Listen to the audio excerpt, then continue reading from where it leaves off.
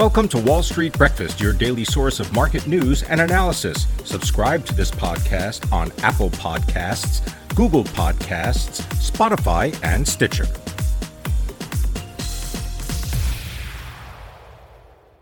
Good morning. Today is Friday, February 4th, 2022. I'm Pim Fox. Our top stories include Apple and Google face U.S. app legislation, the bar is open at 30,000 feet, and in the Netherlands, a bridge too high.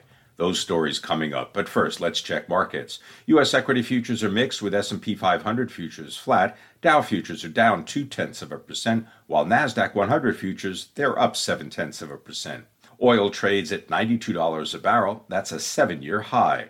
The 10-year U.S. Treasury yields 1.82%. The dollar is weaker versus the euro and the Japanese yen and is stronger against the British pound. Bitcoin trades at just under $38,000, while gold trades at $1,811 an ounce. At midday, the Europe Stoxx 600 is down 1%. In Asia, stocks closed higher. Hong Kong's Hang Seng gained more than 3%. In Japan, the Nikkei 225 added 0.7%. Stocks making moves before the opening bell include Amazon.com. The shares are up 12% pre-market after reporting profit that nearly doubled. The company also announced a 17% increase in the price of its Prime membership program. Amazon said that the Prime membership cost is going up to $139. That's up from $119 a year. Shares of Snap are up 45% after the company reported its first quarterly profit, as well as top and bottom line results that beat expectations. Pinterest shares are up 15% after reporting its first full-year profit and more than $2 billion in annual revenue.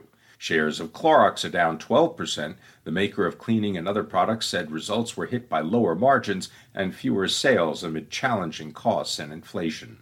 Ford Motors stock is down more than 5% despite issuing an upbeat forecast for the year. Fourth quarter earnings fell short of Wall Street forecasts. Regeneron Pharmaceutical shares are up nearly 2% after the company doubled its fourth quarter revenue because of sales of its COVID-19 antibody treatment. Coming up today, Air Products and Chemicals, Aon, CBOE Global Markets, Eaton, Hartford Financial Services, Prudential Financial, and Sanofi hold conference calls to discuss quarterly results. And the monthly jobs report is scheduled for release at 8:30 a.m. Eastern. Now our top stories. A bipartisan bill that could cost Apple and Google billions of dollars by loosening the company's twin monopolies over their app stores was advanced by a key U.S. Senate committee on Thursday in a landslide vote.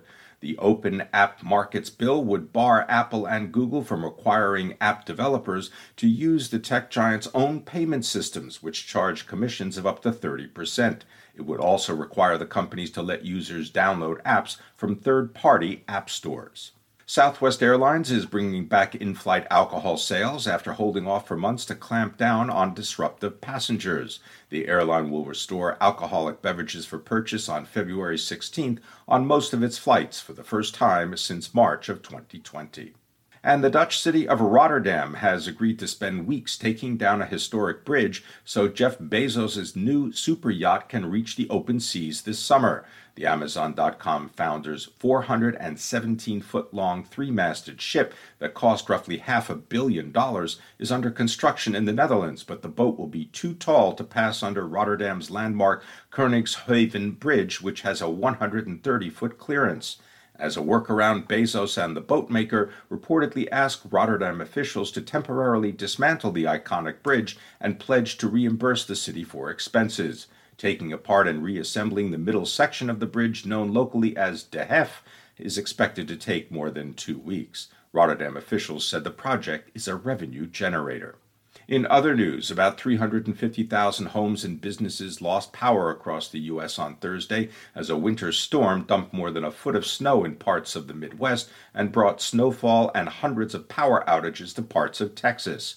Storm conditions also caused problems for travelers across the country as airlines canceled more than 9,000 flights scheduled for Thursday or Friday, and in the Dallas-Fort Worth area, authorities shut down all runways of the Dallas-Fort Worth airport and reported more than 1,000 canceled flights.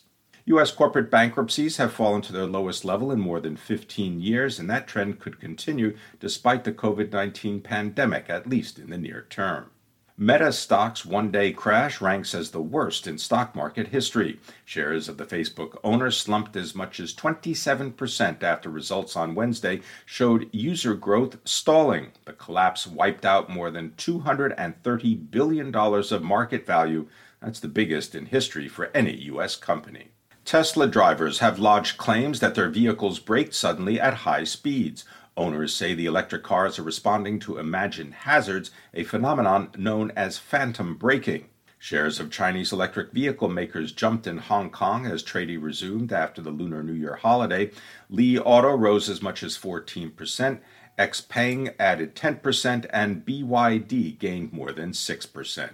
The California Public Utilities Commission has asked for more time to consider making changes to the controversial proposal that would cut incentives for home solar systems. The startup behind Bored Ape Yacht Club, the non-fungible token collection that counts celebrities such as Gwyneth Paltrow and Snoop Dogg as owners, is discussing a financing deal with Andreessen Horowitz that would value it between $4 and $5 billion. Unity Software shares are up 11% pre-market after the gaming engine company's earnings and revenue topped Wall Street expectations. Infineon raised its forecast for revenues. Europe's largest chip maker, whose biggest customers are car makers, revised up its projection for demand after sales in the last 3 months of 2021 increased by 20%. Toshiba may spend nearly $900 million to build a new semiconductor fab in Japan. The plant is expected to be up and running by March of 2025. Air Products and Chemicals reported a rise in first quarter profit, with sales rising above analyst expectations. Bristol-Myers Squibb reported earnings that beat analyst estimates and revenue that was in line. The company also announced a $15 billion share repurchase program. Shares of Bill.com Holdings soared nearly 30% in after-hours trading Thursday after the maker of financial software tools for small businesses topped expectations for its latest quarter and gave an upbeat forecast. GrafTech International reported results that exceeded estimates. News Corp reported a 13% rise in second quarter revenue. Columbia Sportswear shares rose more than 5% in after-hours trading Thursday after the outdoor apparel maker posted strong earnings and sales in the fourth quarter. Shares of Skechers USA rallied nearly 8% in the extended session Thursday after the retailer reported fourth quarter earnings and sales above Wall Street expectations. McKesson reported better than expected financials for the third quarter of fiscal 2021. Hartford Financial fourth quarter results were better than expected, highlighted by margin expansion and solid premium growth. Shares rose nearly 2% in after-hours trading. Prudential Financial fourth quarter earnings beat consensus estimates. The company increased its quarterly dividend more than 4%. Shares of DoorDash hit a post-IPO low on Thursday, tumbling 12%. Ralph Lauren posted strong fiscal third quarter results. Shares of Synaptics rallied more than 7% in after-hours trading Thursday. The chipmaker delivered a better-than-anticipated forecast while noting its strong backlog. Activision Blizzard delivered disappointing holiday quarterly results, and the Women's National Basketball Association has raised $75 million from a group of investors that includes Nike, Michael Dell, and former U.S. Secretary of State Condoleezza Rice. Major League Baseball has asked a federal mediator to intervene in stalled labor negotiations that likely will put off the start of spring training. And Hershey said it is running low on Valentine's Day candy this year thanks to a shortage of labor and factory capacity. Hershey said it has added production lines recently and hired more workers, but it hasn't been enough to keep up with Americans' appetite for its Reese's chocolates, Jolly Ranchers candy, and other treats. The candy aisle at the average store is currently out of stock of about 20% of its items. That's compared to 12% out of stock for the whole store. That's according to details from IRI CPG Supply Index. At 7 a.m., U.S. equity futures are mixed, with S&P 500 futures flat. Dow futures are down 0.2%. NASDAQ 100 futures, they're up 0.7%. Oil trades at a 7-year high at $92 a barrel. The yield on the U.S. 10-year Treasury is 1.82%. Coming up, Aon, CBOE Global Markets, Eaton, and Sanofi hold conference calls to discuss their quarterly results. And the monthly jobs report is scheduled for release at 8:30 a.m. Eastern. Thanks for listening. Have a successful day and a great weekend. That concludes today's Wall Street Breakfast. Thank you for listening. For the best news and analysis on the web, go to seekingalpha.com. To subscribe to this podcast, go to Apple Podcasts, Google Podcasts, Spotify, and Stitcher.